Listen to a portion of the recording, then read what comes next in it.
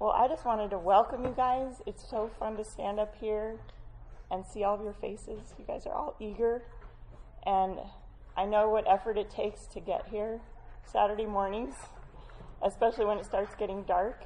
Then it's even harder. But I know that also it's God, the evidence of God's grace working in you that gets you here. So that's what we have in our favor, right?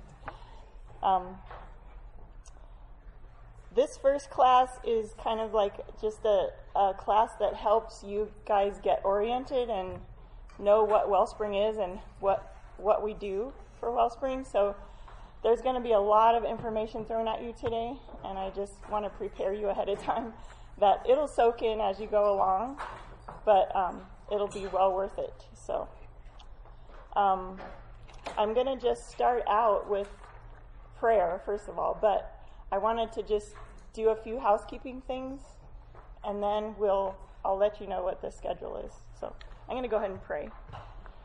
Dear Lord God, we thank you for bringing us to this first Wellspring. We are just looking forward, Lord, to what you're going to do with this year, with your word, engage with our hearts, helping us to see the importance of that and helping us to be disciplined with our time with you. Your word is powerful, Lord, and it's active and alive, and you know us better than we know ourselves. You know exactly what we need to hear. So we pray for each of our hearts, Lord, this year, that you will plant your word deep there. Show us things that we need to see in order to live more godly lives for you, for your glory, for the building up of our church. And we just thank you for each person here and how you've worked in their heart and how you will change us to be more like your Son. In your precious Son's name we pray. Amen. So there's kind of 4 parts to our morning today. I'm going to start with just some housekeeping things, like I said, and then Smedley's going to come and teach us about the church's vision and purpose and how Wellspring fits into that. And then we're going to break up into 2 groups. The people who this is your very first time, you're going to go with Lori to the kinder room, which is, if you go down towards the kitchen and you turn left, it's right there across from the bathrooms. And then the people who have done Wellspring before, you can stay in this room and we'll do an intro that's a little different for you guys. Hopefully that'll be helpful. You guys can give us feedback on that. And then after that, we're going to split up into our discussion groups. So there is a sheet in one of your handouts. I think it's like the 4th sheet in your handouts that you got today, and it'll tell you what discussion groups you're in. So if you look at that and you don't find your name on there, come up to Lori or I and let us know, and we'll help you find where you're supposed to be. It says on there where you're meeting. So, like I said, if you are confused at all or you need direction or your name isn't on there, let us know.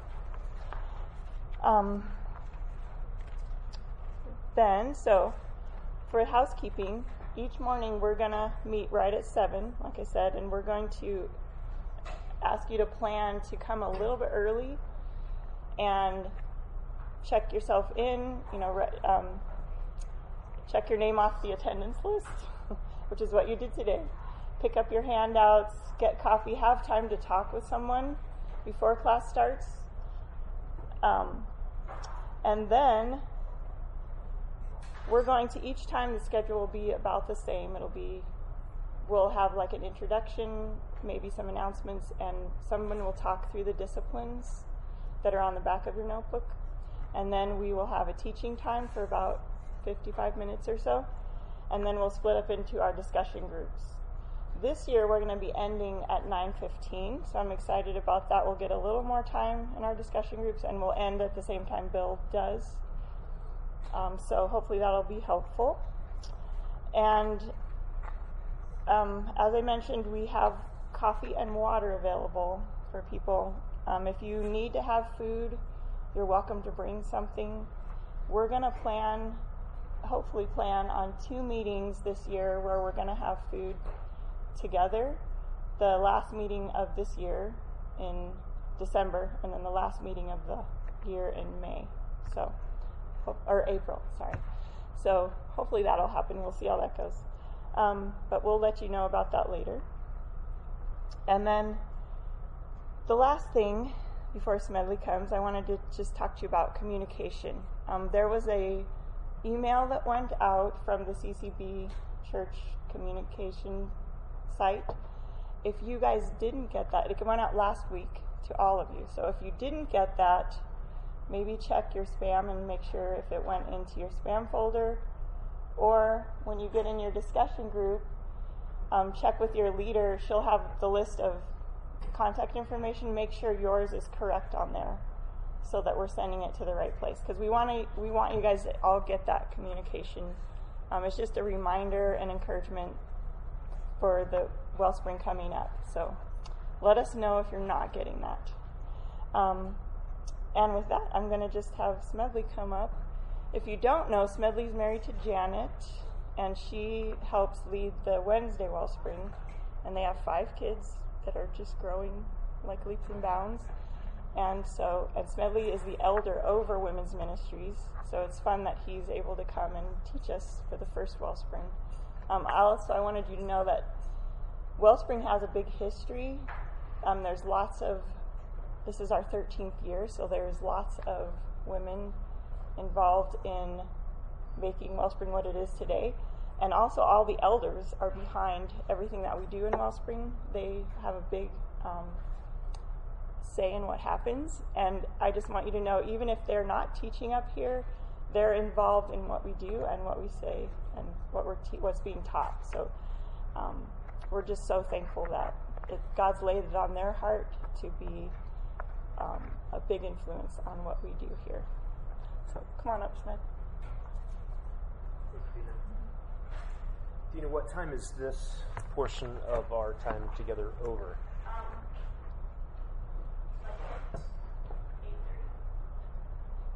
I get till 8:30? That can't be right. It just made my day. Careful. 8:10. Okay. I can live with that. Thank you. So generous. Yeah, we're going to move back Sunday morning services to end at 1 p.m. now. It's just wonderful. I'm so thankful for what you just said, Dina, in terms of the relationship between the women's ministry of this church and the elders. That is a rare thing in churches. Oftentimes ministries in a church just become their independent little kingdoms and everybody vying for their own little territory. But the topic we're looking at today, the vision and purpose of the church and how it relates to Wellspring, is the fruit of the heart of the ladies at this church who started Wellspring 13 seasons ago, who said, we want women's ministry not to be something independent of the rest of the church, but exactly what the church is doing and seeking to equip saints for the work of ministry. So this truly is unique, and I'm so thankful for the ladies who serve and lead. And Dina mentioned some of those who, behind the scenes, labored on your benefit to get the notebooks into your hands, to set up the schedule and arrange everything. I'm so thankful for those ladies. I get a little window into seeing how hard they work. But I'm also so thankful for all of you for being here. Your presence is an encouragement to each other, and it's an encouragement to the pastors of this church.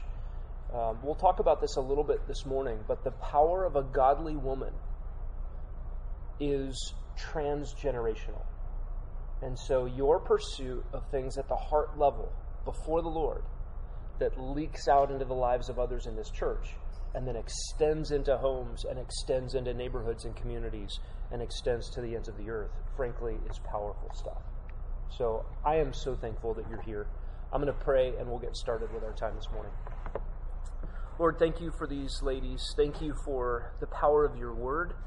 We thank you for the organism of your church that you have arranged, designed, equipped, gifted, placed people into as a body, like members of one another, organically dependent upon one another, and all under the head, which is Christ.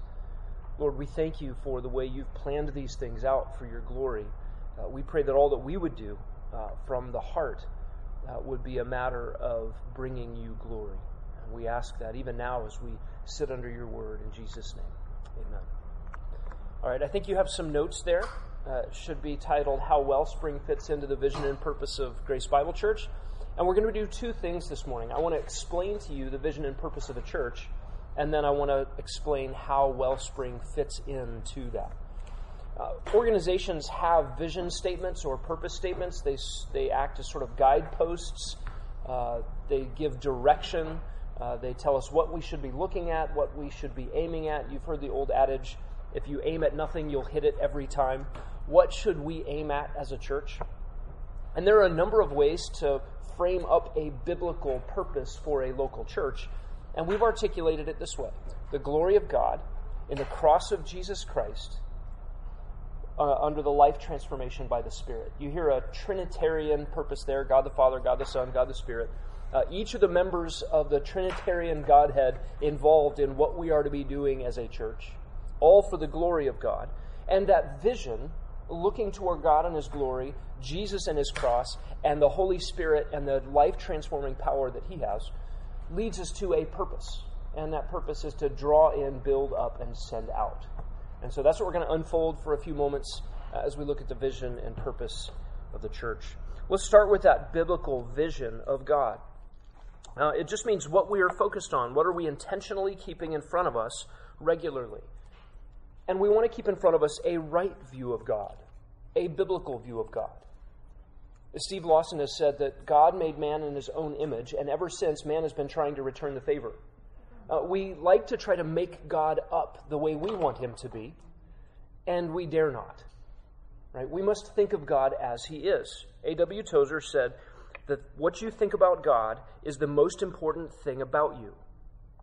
That is the truth. We must think about God the way He actually is. And all of this is predicated on the reality of what the Bible is. Right? This is Grace Bible Church. Bible is our middle name. We mean it.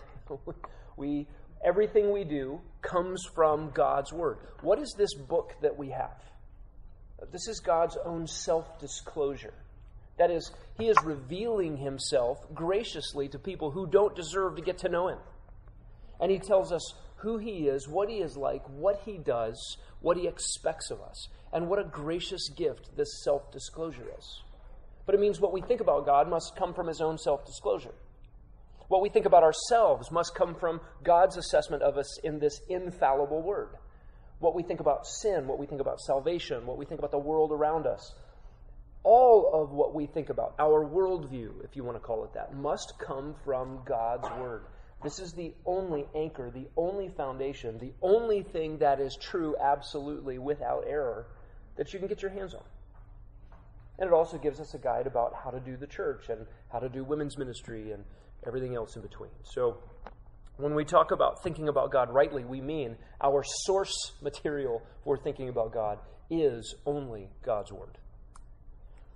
And we talk about God and we speak of His glory, and I don't know what comes to your mind when you think about glory, but there are sort of three layers to thinking about the glory of God in Scripture. The first is His intrinsic glory. That means God is glorious all by Himself. He needs no fans. He needs no environment to be glorious. He just is intrinsically glorious. I want to look at a couple of passages. I think you have these in your notes. 1 Timothy 6, verse 15 is the first place we'll look. And we're going to see these layers of glory in these passages we'll look at. But when we think about glory in God's own nature, what do we mean? Maybe something like what Jonathan Edwards described as the sum total of His attributes. Everything that God is like, all of His characteristics, all wrapped up into one thing, radiating out in brilliant glory and in heaviness of weight. So the Old Testament word for glory was kavod, and it just means heaviness or significance. We talk about somebody throwing their weight around. That's the idea.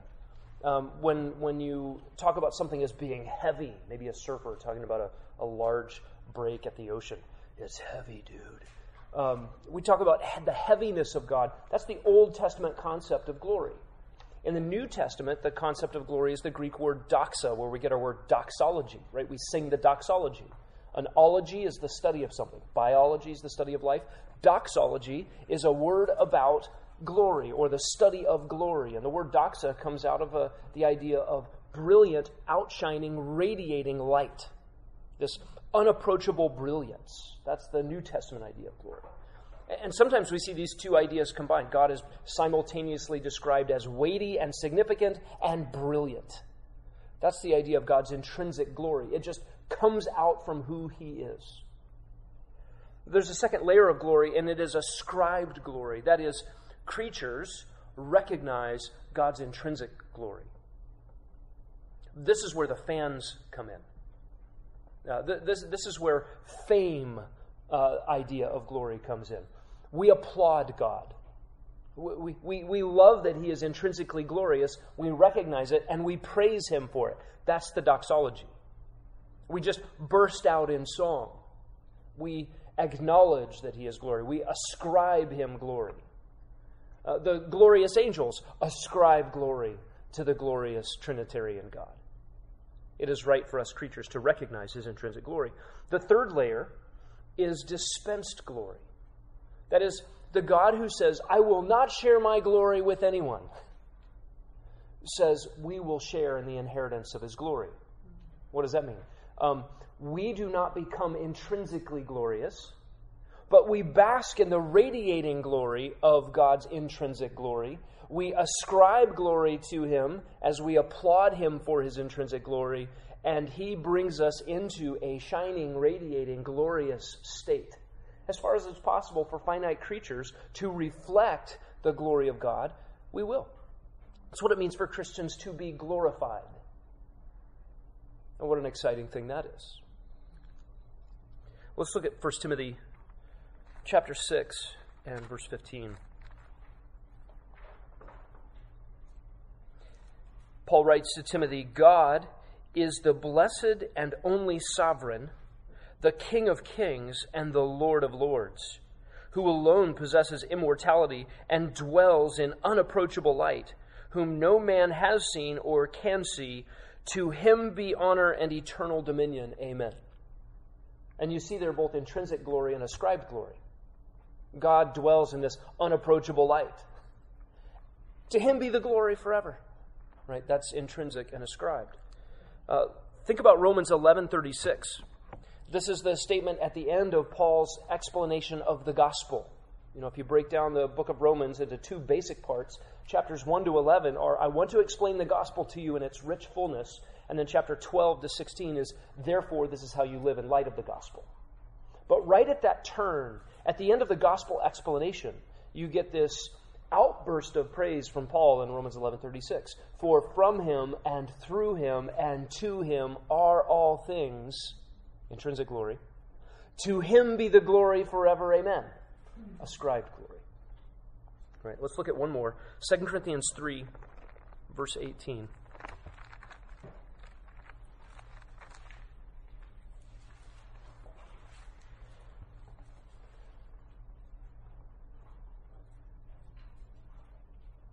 Here we get to dispensed glory.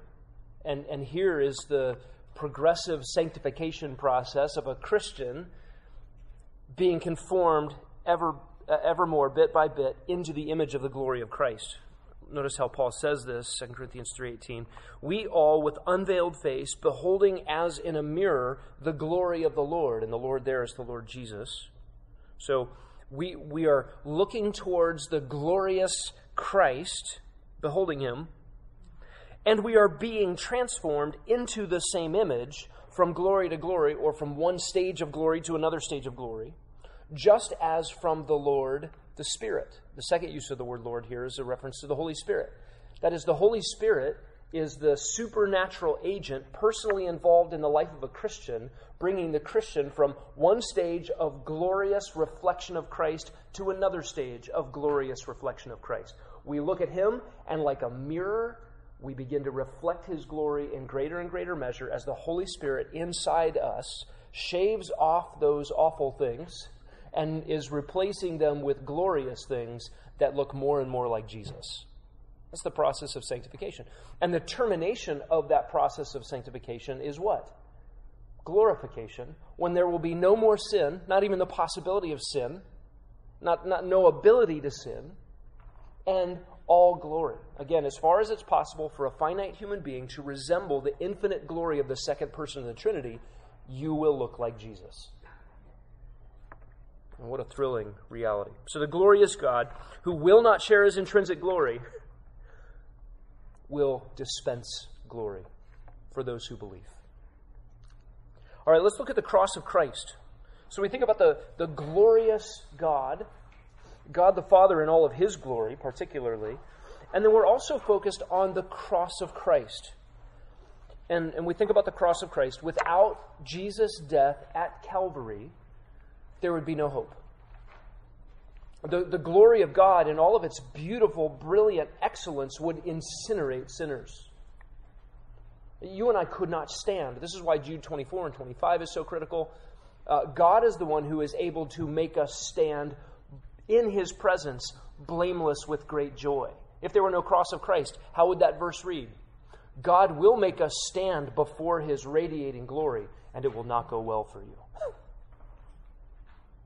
But because of the cross of Christ, we have hope. I don't mean wishful thinking. I mean the confident reality that God has purchased for us a redemption that will bring us into his glory and will not be eternally destructive for us, but be a source of infinite and increasing joy. The cross of Christ is our message. We have nothing to say apart from the cross of Christ. The church doesn't exist to do lesser things as its message, but to proclaim Christ. The reason you're still on this earth after having believed and prior to being glorified is so that you can be an ambassador of the cross of Christ.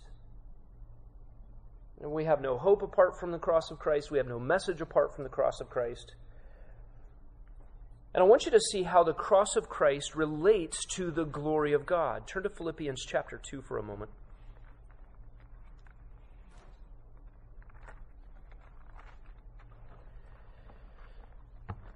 And if you think for a second about what it meant that the glorious second person of the Trinity took on the form of human flesh, became a slave, and went to a cross. I know we wear crosses as jewelry. They're ornaments on buildings. They seem pretty. They're decorative items. Cross was a horrific emblem of the worst kind of death for the lowest sorts of humanity. It was an awful physical torture. It really, there's no way to describe this, but if we walked around in civilized company with a Auschwitz gas chamber emblem hanging from our neck, or an electric chair, or some other instrument of execution, but one that was done in the most awful, painful, excruciating way that was designed to eradicate every last vestige of humanity from a soul. Way up in public view, up in the air, hanging before everybody. What would it be like to dangle that emblem from our necks? To post that on our buildings? The cross is an object of shame and humiliation and scorn. This is why there's an embarrassment to the cross for those who don't believe it. It is foolishness and scandalous. And I want you to see how the cross of Christ, which is the most unglorious thing ever, actually is the most glorious thing ever. This is Philippians 2. Don't miss the point of this section of Philippians 2. Paul is telling Christians, be humble, because look what Jesus did. Have this attitude in yourselves, which was also in Christ Jesus. Verse 6. Who, because he existed in the form of God, he didn't regard equality with God a thing to be grasped after, but he emptied himself, taking the form of a slave and being made in the likeness of men. Being found in appearance as a man, he humbled himself by becoming obedient to the point of death, even death on a cross. For this reason also God highly exalted him and bestowed on him the name which is above every name, so that at the name of Jesus every knee would bow on heaven and earth and under the earth, and every tongue would confess that Jesus the Messiah is Lord. He's in charge of everything, to the glory of the Father. And did you notice the turn in verse 9? For this reason God highly exalted. The glory of Christ emanating to the glory of the Father happens precisely because God purposed in Christ to bring about ultimate humiliation in the second person of the Trinity, so that he could rescue us who have no business with glory, who have no business being glorified, who have no business having access to the glorious God. These things are too good to be true. And if we think for a moment that the glory of God is somehow narcissistic, have you ever thought about that? Wait, if God only thinks about God as the most and the highest and the best all the time, isn't that selfish? I mean, if anybody else did that, wouldn't that be just utterly shameful? Well, yes. Because if anybody else did that, they wouldn't be God. If God didn't set his highest affections on his own intrinsically glorious perfection, if God didn't love God most, God himself would be an idolater. Think about the cosmic criminality it would be if God set his highest love on something other than God. The universe would fall apart. God would be an idolater, and again, we would have no hope, we'd still be in our sins. For God to love God supremely is not at odds with God dispensing glory for and loving sinners totally. Because God glorifies his own glorious perfections in the saving of unworthy sinners. Do you understand? One of the things that's intrinsic to the glory of God are characteristics like his love, patience, grace, mercy, long-suffering. All of those attributes that are a tremendous benefit to sinners, without which we would be hopeless, helpless, and dead forever. God gets glory because he is intrinsically beautiful in all of those attributes. And we get the benefit. It's not at odds for God to be supremely committed to his own glory and for us to be loved by him. In fact, we couldn't be loved by him any other way. So the glory of God and the cross of Christ go hand in hand. In fact, when we think about the cross of Christ, truly the word cross here is shorthand for the person and work of the second person of the Trinity in total. Right? We mean by the cross of Christ the humiliation, crucifixion, resurrection, exaltation, mediation, and our anticipation of his return. We mean the whole work of Christ. We don't merely have Christ as a sin forgiver. We have Christ as our creator and sustainer and sin forgiver and conqueror of death and returning king and Lord of lords. He is all of these things. And in the present, he mediates on our behalf in the throne room of heaven. The one who bled for us at the cross and actually paid for our sins is the one who, in the throne room of heaven, even when Satan, the accuser of the brethren, may stand there and say, Smedley did this and this and this, I saw it, and Jesus says, I got that. And we have our advocate, Jesus the righteous. So we boast in the cross of Christ. Truly, when you understand the cross, well, what else do we want to boast in? Let's think about life transformation by the Spirit. God is going to get glory. The glorious God will get glory by his work through his Son at the cross. And the God of glory will get glory on the basis of the Son's work at the cross through the life-transforming work of the Holy Spirit in the life of the believer. Without the active work of the Holy Spirit, you and I would still be spiritually dead. We've been talking about this in Equipping Hour. What is the effectual calling of the Spirit? This is regeneration or new birth. In John 3, Jesus said to Nicodemus, you must be born again. That means any human that comes into this world does not have what it takes to be pleasing to God. You need a total fresh start, a start that you can't make. I know people in our world talk about, I feel like I was born again when I started this new exercise program. No, you weren't. You're still the same you. To be born again is a recognition that you must be born from above. That is a supernatural, transforming power must happen to you and in you for a complete restart. Right? This is why I love to say to people on their birthday, thank you for being born. Well, I didn't have much to do with that. Right. Thank you for being born again, too. I see your point. Yeah, I think that's why Jesus uses the illustration. You must be born again.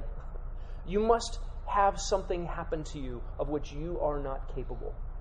So what happens in belief? What happens at faith? You come to Jesus Christ. You recognize that you're a sinner. Your eyes are opened to the depths of your depravity for the first time. You know you're hopeless, and you say, wait, Jesus can save me? Help. What's happening in that moment when you cry out, oh Lord, help, save me. Have mercy on me, the sinner. The Holy Spirit is drawing you to Himself through faith and repentance that are a gift from Him. And you exercise your will. You exercise your desires. I want Jesus. I don't want my sin anymore. But that is because God is actively transforming you.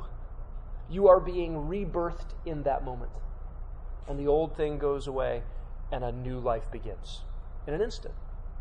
You may not be able to pinpoint the instant, but there is a moment where the Holy Spirit transforms and new life begins. Without that, we would still be dead. What else does the Holy Spirit do?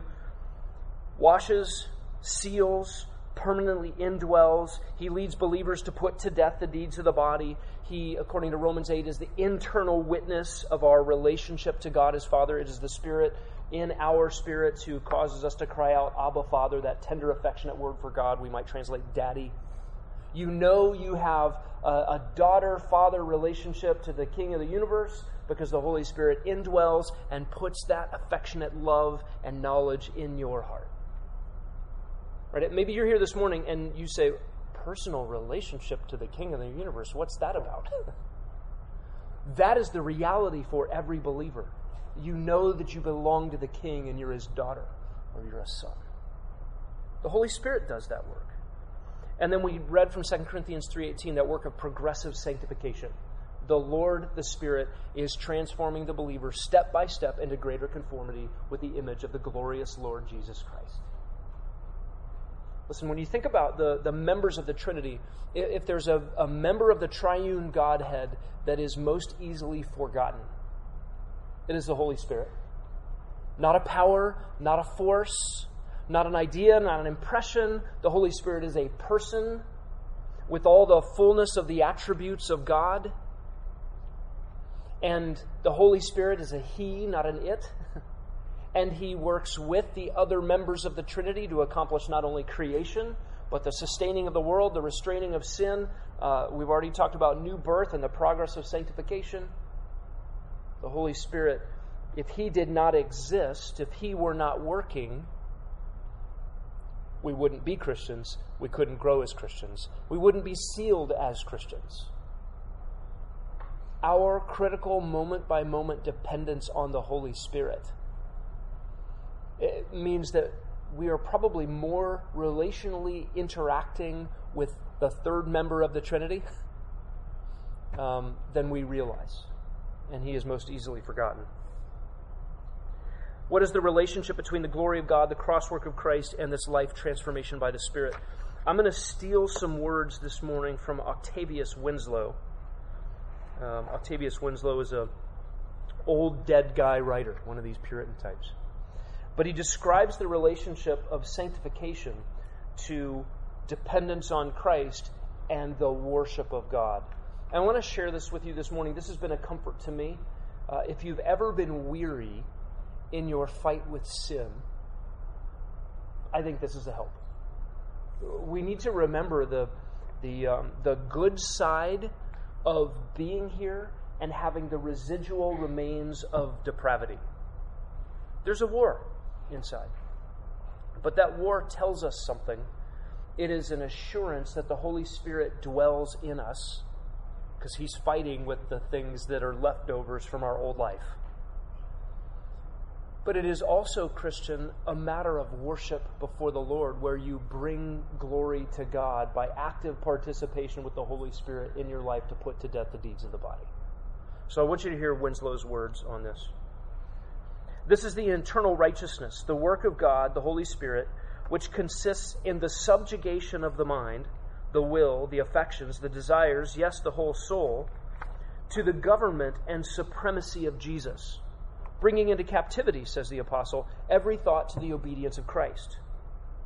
O you who are striving against sin, longing to be conformed to the image of God's Son, panting to be more pure in heart, hungering and thirsting for righteousness, think that in every step which you take in the path of holiness, every corruption subdued, in every besetting sin laid aside, in every holy desire begotten, Christ glorified in you. You perhaps reply, but the more I strive for mastery, the more I seem to be conquered. The stronger I oppose my sins, the stronger my sins seem to be. Does it seem like Octavius Winslow is reading your mail? But what does this prove? He goes on.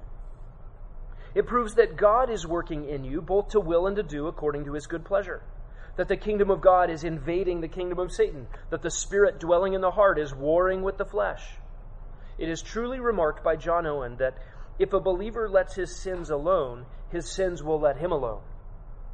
But let the believer search them as with candles. Let him bring them to the light, oppose, mortify, and crucify them, and they will be to the last struggle for the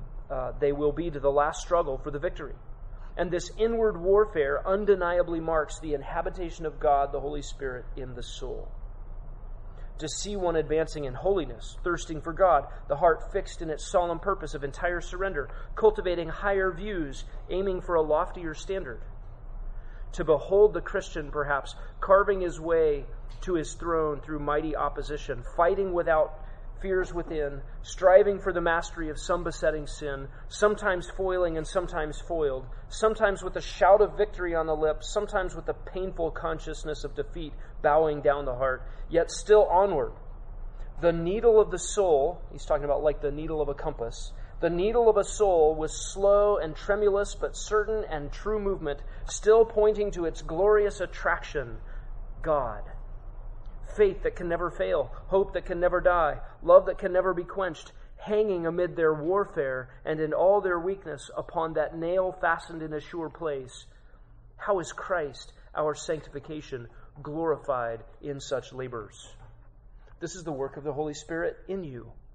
You have thought, it may be, of the glory that Christ receives from brilliant genius and profound talent, from splendid gifts and glowing zeal, from costly sacrifices and even extensive usefulness. But have you ever thought of the glory, the far greater, richer glory that flows to him from a contrite heart, a broken heart, a lowly mind, a humble walk, from the tear of godly repentance that falls when seen by no human eye, and the sigh of godly sorrow that is breathed when heard by no human ear? From the sin abhorrence and self-loathing, the deep sense of vileness, poverty, and infirmity that takes you to Jesus with the prayer, Lord, here I am. I have brought you to my rebellious will, my wandering heart, my worldly affections, my peculiar infirmity, my besetting and constantly overpowering sin. Receive me graciously. Put forth the mighty power of your grace in my soul. Subdue all, rule all, subjugate all to yourself. Will it not be for your glory, the glory of your great name, if this strong corruption were subdued by your grace? If this powerful sin were nailed to your cross, if this temper so sensitive, this heart so impure, these affections so truant, this mind so dark, these desires so earthly, these pursuits so carnal, these aims so selfish, if they were all entirely renewed by your Spirit, sanctified by your grace, and made each to reflect your image, yes, Lord, it would be for your glory through time and eternity. I know that was a mouthful. I hope a heartful. And I hope encouraging to help you recognize where worship is. Sometimes we limit worship to the singing when we're all together. Hey, the music starts, worship starts. No. Romans 12:1, your life lived for the glory of God in Christ in dependence on the Holy Spirit is worship, moment by moment. When we get together and sing with our voices, that's great. That's a choir reflecting for the audience who is God that which ought to be true of our lives all the time. Do not neglect the reality that the great things done for God are not necessarily move my family to Papua New Guinea and plant 18 churches. Those are great things. But great things are done for God at the heart level, inside, bringing those wayward thoughts under the rule of Christ by the power of the Spirit. Don't undercut that. Don't short that. Now, that is supernatural power. That is worship. All right, this glory of God and the cross of Christ, life transformation by the Spirit, leads us to do something. It doesn't just leave us stagnant, basking in Trinitarian glory. It actually leads us to an active life. What does that life look like for our church? Draw in, build up, send out. Draw in, build up, send out. That means we want to see people come to know Christ, and when they come to know Christ, we want to see them built up and complete in Christ, and we want to see them equipped and sent out to Papua New Guinea, to Italy, to New Orleans, to Gilbert, and to your own homes and your neighborhoods. There's a sense in which we equip and train and send out missionaries. We want to equip and train and send out pastors. But we also want to equip and send out every believer in this church for the Great Commission to our neighborhoods, to our homes. And so that's what this idea of draw in, build up, send out is all about. When we think about drawing in, we just mean that the world around us needs Christ. It also means that we don't make assumptions about those who might show up at a building. Right? The church is composed of the regenerate. Technically, biblically, the church's membership is the membership of the redeemed. This is why we have a membership class, and elders will sit with people who want to be members at Grace Bible Church, and we get to hear your testimony of faith in Jesus Christ. We want to recognize organizationally what heaven knows already. The true members of the church are those who are born again. There are audiences that are amongst us on a Sunday morning. I already mentioned one. When we sing, by the way, who's the worship team on a Sunday morning? All y'all, all of us, right? That was Texan, I think. Okay. And the musicians, they're not the worship team. They don't see themselves that way. They are servants working really hard to be invisible.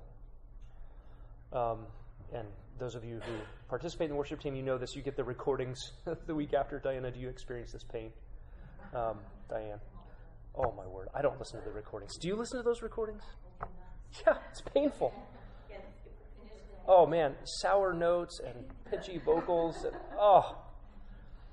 But the whole goal of the musicians is to be invisible so that the gathered saints can hear each other and join voices together and sing to God. God is the primary audience at church on Sunday mornings. But there's another audience. It is those who attach themselves to us on a Sunday who don't yet know Christ. And you've dragged a bunch of those rugrats right in the front door. Those little bundles of depravity you brought into the world. They're not born again. They must hear the gospel. They must repent and be saved. They must experience a supernatural, transforming work of the Holy Spirit. And then there are our neighbors and our friends and people who just see the sign and they walk in. Grace, that sounds good. I think I need some of that. We get people like that every week. They see the sign. They say, I should go to church. Grace sounds like a good idea. And so we get these audiences of people who come in and they're watching the church. They're not the church. The little ones we bring in and the visitors that come and your friends that you invite and family members from out of town, they are an audience to things that God is doing of a supernatural nature, and they're not participating yet. But we want them to. So what does drawing in mean? It means Next Generation Ministries, student ministries, 414 ministries, ASU, Grace on Campus outreach ministries, hopefully coming this fall, Spanish ministries to the neighborhoods around us. the neighborhood evangelism that happens on Fridays with a team of people that goes to the apartment complexes across the street. It means the church planting efforts in Gilbert and New Orleans and Papua New Guinea. It means all of the conversations you strike up in the grocery store or in your home or in the workplace or on sports teams. That drawing in is the heartbeat of, I have infinite treasures in Christ. And look at this massive humanity racing towards destruction around me. If you love Christ, He came to the earth to seek and to save that which is lost. We ought to have Christ's heart to seek and to save that which is lost. It means we don't make assumptions about those around us. It means we ask each other, hey, tell me about your life in Christ. When did you come to know Him? Isn't that kind of intrusive? Isn't Christianity a private thing between you and the Lord? No. Jesus said, if you confess me before men, I'll confess you before my Father. If you don't confess me before men, I'll deny you before my Father and His holy angels. Christianity is not a private thing. Your love for Christ has to leak out. So we can ask each other, how are you tracking with the Lord? When did you become a believer? We don't want to make assumptions just because somebody's here that they know Christ. That drawing in happens. Inviting somebody to a small group. Engaging in a spiritual conversation. The drawing in happens by bringing friends to church. The drawing in happens by you being equipped as evangelists to scatter from Sundays and share the gospel where you're at. That leads us to building up. What do we do with believers when they get here? Turn to Ephesians 4.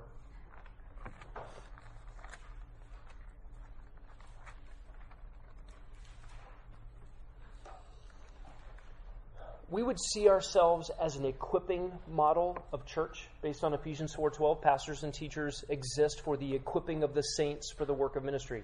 It is not Omri's job to do the ministry of the church. Right? It is not Eric Martin's job to do the ministry of the church. It is not Jake Handler's job to do the ministry of the church.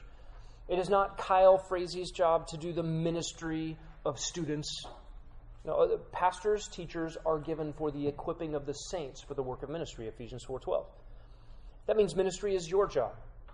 Sometimes in sort of English nomenclature, we talk about the minister. Well, the word in the New Testament means you. Every believer, ministers, doing the ministry.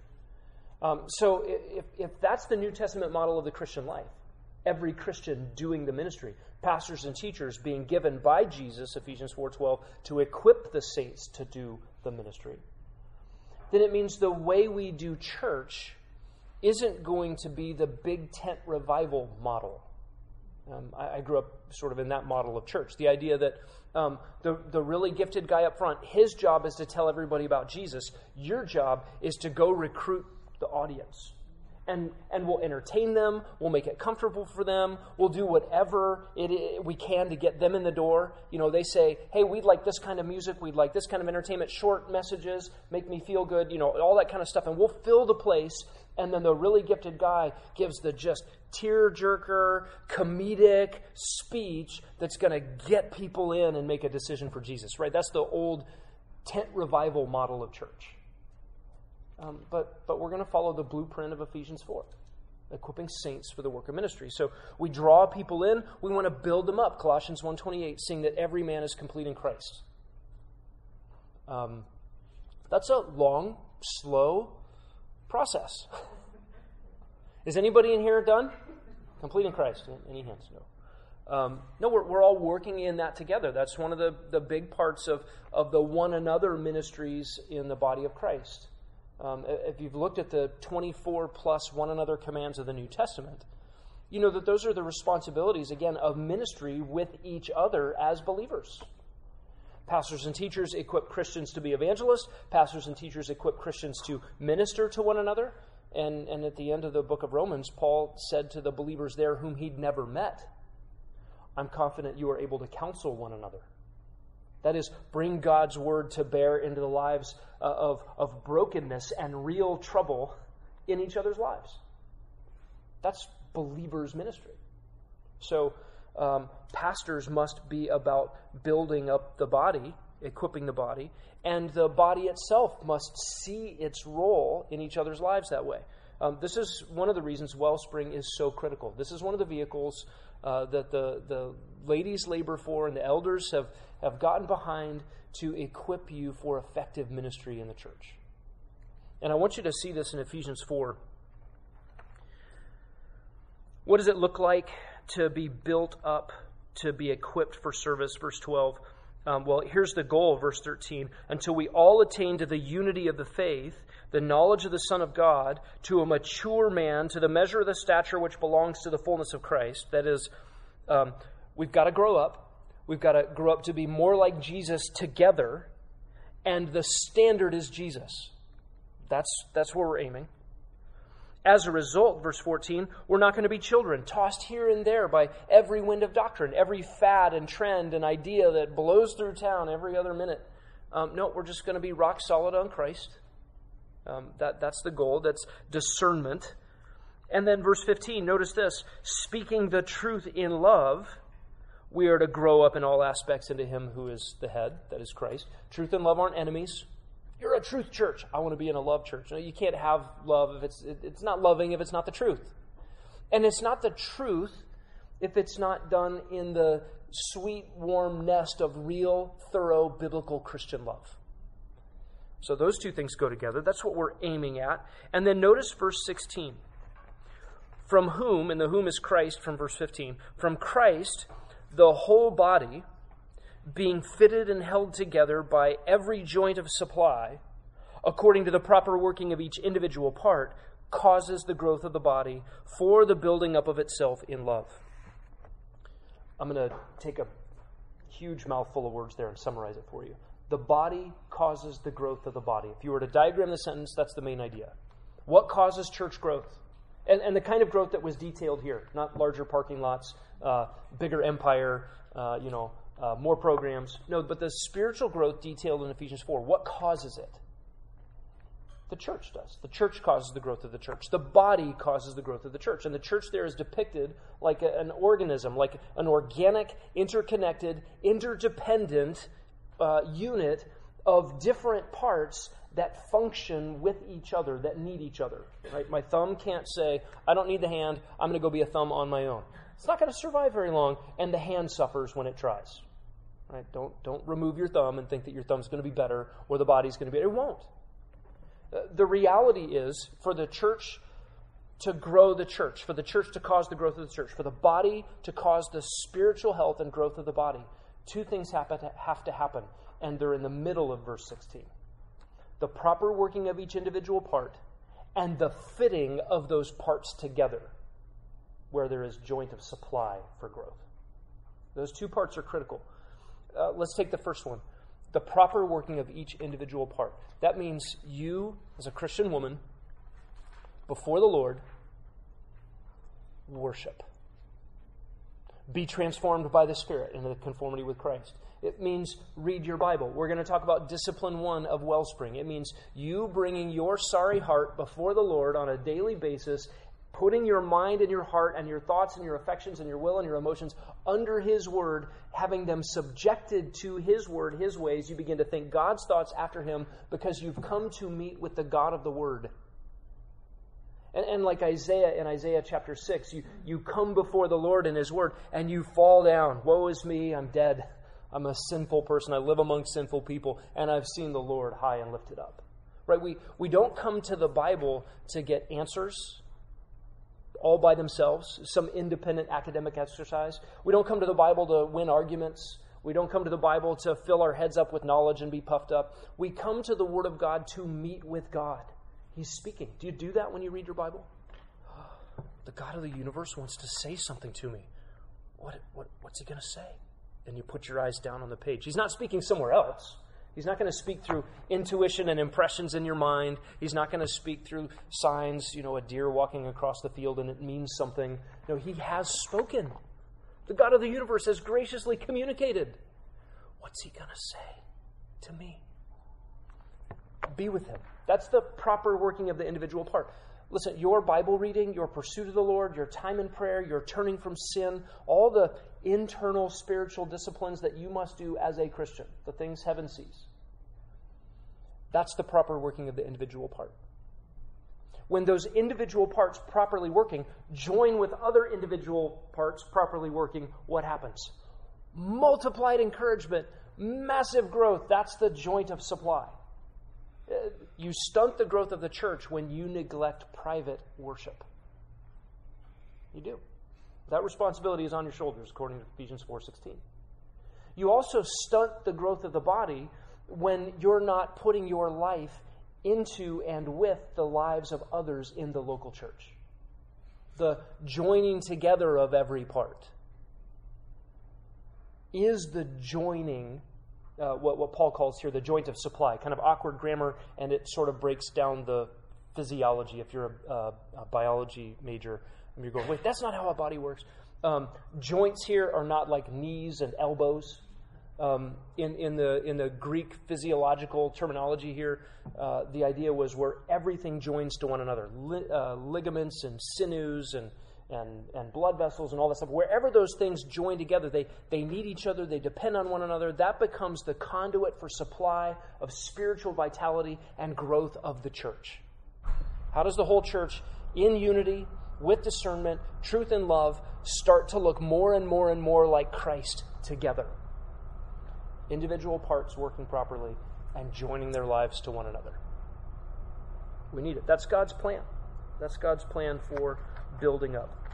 And then sending out, just think about Matthew 28. You know this text. This is the Great Commission. Jesus with the 11. Judas had defected, so you got 11 disciples left who will be the apostles. They'll get another guy and then another guy. So you end up with 12 or 13 or maybe 14. And their task is to take the gospel to the ends of the earth. Jesus promises, I will be with you. And what does he say to them? Make disciples. Going, baptizing, and teaching them to observe all that I've commanded you, and I will be with you to the end of the age. How would those 11 make disciples of all the nations? By being disciple, making disciple, making disciple, making disciples. In which chain we are. We're still in that stream. The Lord is still with us. It's not yet the end of the age. And the ends of the earth have not yet heard of Christ. So we're part of that stream.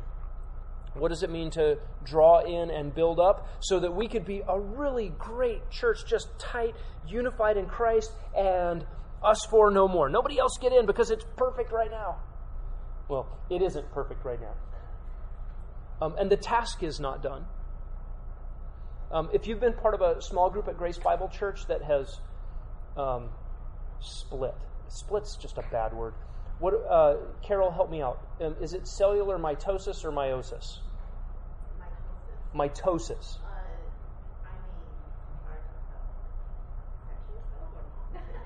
Whatever. Okay, ask Carol about it later. We had one. Now we have two complete, independent, fully operating systems. Right? If you've been part of a small group, multiplication, or as we have just been part of a church plant where we sent 120 of our favorite people across town. Oh, there's pain in that. It's like, I didn't want things to change. Eternity's coming where we won't feel that, I don't want things to change. I just want them to be perfect. That's coming. But that's not our task here and now.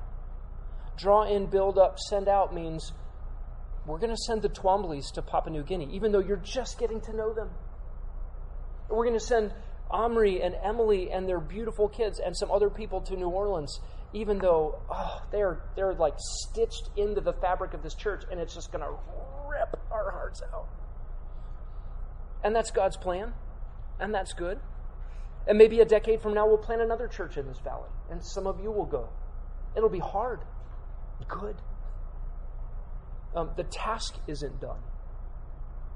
And aside from the kind of semi-permanent sending out of missions and church planting and maybe multiplying your small group, there is the every week sending out. That is we come here, we get equipped, we hear God's word, we build one another up, and then Sunday's over. and it's Monday morning. And you're wherever you are, finding yourself Monday morning. And you enter that world. You take the gospel into that world. You take all that equipping into that world. You take a heart full of Christ and love for the body of Christ, and you don't walk out of the world and hunker down. I can't wait till Sunday. No, you're being equipped to be sent out and commissioned. That's what the church is about. Draw and build up, send out. So what are we doing here? How does Wellspring relate to all of that? You have to understand, Wellspring is not a Bible study. Oh, we will study the Bible. But if you've been in other ministries, if you've been in Bible studies here at Grace Bible Church, or you've been in the kind of women's Bible studies that have a bunch of different people from different churches get together and people grow in those things. Anybody, by the way, involved in BSF now? Or what's the other one? With the pens and the colored markers? Precept, okay. Anybody done Precept or BSF before? Okay. Tons of benefit from those things. This isn't those, right? There are churches that have a women's Bible studies. You kind of drop in, drop out, come when you can and benefit and grow from the Word.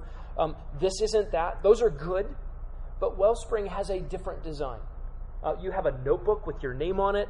There's assignments and discussions. There's discussion groups. There's homework you have to do. I don't know when the last time you did homework is. What is this? This is an intentional, designed, cumulative approach to helping you be a woman in the local church the way God designs. And I want to turn your attention to Titus chapter 2 for a moment. Titus chapter 2 is the only passage in your Bible that tells women's ministries what they must be.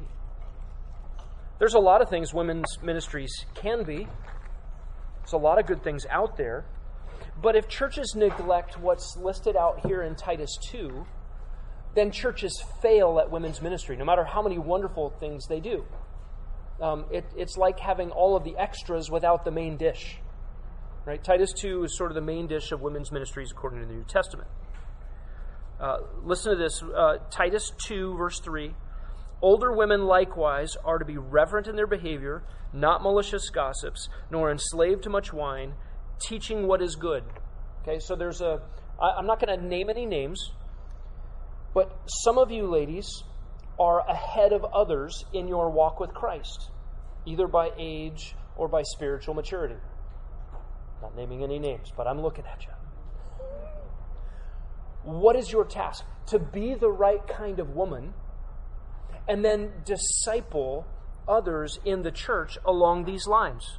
Listen, teaching the younger women, encouraging them to love their husbands, love their children, to be sensible, pure, workers at home, kind, being subject to their own husbands, so that the word of God will not be dishonored. By the way, is there a Titus 2 lesson in the scope this year? Is that going to get covered? Yep, there is. Okay, good. So all of that will be filled out and explained for you in more detail than I'll do this morning. But if a church isn't doing that, the church fails at discipling women. Does that make sense? There are lots of other things you can be involved in with women at the church. Was I supposed to explain the chart? Do you guys go over the chart? You will. Okay. So there's lots of other things. That just occurred to me just now. Okay. I probably was. I'm glad you will. There are times and places to as women to get together and discuss Ezekiel's detailed descriptions of the millennial temple in Ezekiel 40 to 48. That'll be great. There's a place for that. Okay, when is that study? I want to sign up. There is a place to get really practical instruction about some things. How do I survive being a mom to little ones? How do I improve my marriage? How do I decide whom to marry? How do I answer all the practical life questions? There is a place for that, and that happens organically and programmatically in various aspects of ministry in this church. But this is designed to help with the building blocks of the Christian life that we always use, the things you do every day in order to be the kind of woman who is followable, who will be able to teach other women how to do what they should do in the body of Christ. So there's any number of ways you could lay this out, but we've organize this into several disciplines. Discipline 1 is the being a shepherd over your own heart. Think about a shepherd with sheep. A shepherd is leading, guiding, feeding, protecting sheep. Think about what it means to be a shepherd over your own soul, your own inner man, your spirit, your heart. Your heart is the command and control center of who you are. It's your thinking, right? Heart is not just the emotions, biblically. Heart is what drives you internally. It's the real you. It's the you that survives your physical mortality, the inner man. You must be a shepherd over that. You tell yourself what to think. You direct yourself how to feel. You let God's word direct your will. Right? That is the bringing yourself, as Octavius Winslow said, under subjection to Christ and his ways. Okay, that's the internal fight. That's discipline 1. And discipline 1 finds itself in the regular daily discipline of reading your Bible and praying and spending time with the Lord. Discipline number 2 is that practice, that discipline, that habit. It is a duty. It must be a discipline because it takes work. I don't always feel like reading my Bible in the morning. But it's also a delight. Taste and see that the Lord is good. Grow your appetite. That will spill out into those closest to you. The relationships in your home. A spouse, siblings, roommates, parents, children, in-laws, whoever it is that is in your orbit ought to feel the effects of your personal heart shepherding. Right? That's what it means to be a shepherd in your own home.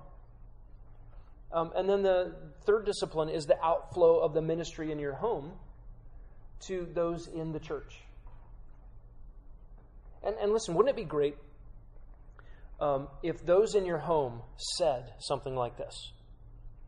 You know, the way you care for your own heart with the Word is so rich. And the way you care for the rest of us as the outflow of your care for your own heart is so thorough and so deep. I just feel kind of selfish having it all to myself. I think you should serve other people in the church. Wouldn't that be great? Never heard anybody say that. But we should. We should. And these things, by the way, are not linear. A Christian is doing all of these things all the time. We'll talk at the end of the time this year about balancing those things and the ways they need to be balanced. But to be drawn in, build up, sent out means you be a woman who worships God from the heart. And again, don't underestimate the power of that. Never underestimate the value, the eternal value of the influence of a godly woman on a home, on a church, in a neighborhood, on successive generations of believers. A woman cultivating a Godward heart is a force, a means of supernatural power and eternal influence. Heaven sees it when the world might not. Eternity will reflect it when it goes unrecognized here. Great will be your reward in heaven. You cannot be for a generation to come what you are not now here in a local body of believers. If you're the type of person that dreams about doing great things for God, we talked about that. What is that great thing and where does it start? Right here in the heart. You cannot be in the church what you are not in your home. And you cannot influence your home in ways that you are not shepherding your own heart. These are the simple disciplines of the Christian life, and we never grow out of our need for them. That's what this is about. This feeds a biblical vision of God, fuels a biblical vision of God, and then feeds your gospel purpose in the church and beyond. What are the expectations for Wellspring? One expectation is that you read your Bible. You've been given some Bible reading plans in your notebook. You can pick from one of those. You might pick a plan that takes you a year to get through your whole Bible or 2 years to get through your whole Bible. If you've never set your eyes on every word of your Bible, and by the way, walking down the hall doesn't count. You need to read your whole Bible. Number one, because God wrote it, and what a treasure. But also for this very practical idea. If you don't read your whole Bible, if you don't see every word at some point, there will be that lurking suspicion that can't ferret out with discernment error. Somebody can say, hey, but doesn't the Bible say da-da-da-da-da? And you're like, I don't know, maybe that's in some crevice I haven't looked at yet. But believe me, God helps those who help themselves isn't in there. I've read every word. It's not there. A penny saved is a penny earned is not a proverb in the Bible. Okay, I know it. I've read them all. There's a confidence you need to have of having read every word of God's word. And then that you do that one time, and it will become a lifetime habit because it's addictive in all the right ways. So one expectation is that you read your Bible. Another expectation is that you keep up with the homework. And the homework is there, not the busy work kind of homework that some of your elementary school teachers gave you when they had a headache or whatever. I don't know why they did that. I don't know why I picked on teachers. That wasn't in my notes. Sorry, Lori. You never did that. You never gave busy work. The homework is there as a window into your heart for you. It helps to write things out. Some of you will write, I don't know what the word is, a lot. Some of you will chicken scratch a couple sentences. Right? The point there is that you've interacted with the material and you've put on paper, and then that becomes a point of discussion for ladies around you to also have a window into your heart. And I'm just going to ask you, is that threatening? Maybe. Is that intrusive? Yeah, kind of. Is it good? Oh, yes, you must. You must open up, be transparent. We benefit from one another. Just know that every single person in this room, dysfunctional, broken, in need of grace. Don't feel like, I just can't share what's really going on here. These people wouldn't understand. They don't know me. Nobody in here is like me. Yeah, we're all like you. So get the benefit from doing the homework and from sharing. Okay? I think that's all I'm going to say. We'll pray and we'll move on. Lord, thanks so much for this morning. I thank you for these ladies, for their willingness to get up on a Saturday morning and to be here, to be under the faucet of your word, to benefit from each other. God, we pray that they would sharpen each other, comfort one another, encourage one another, stir one another up to love and good deeds, spur one another on to Godward devotion in every area of life. And we pray it for your glory in Jesus' name. Amen.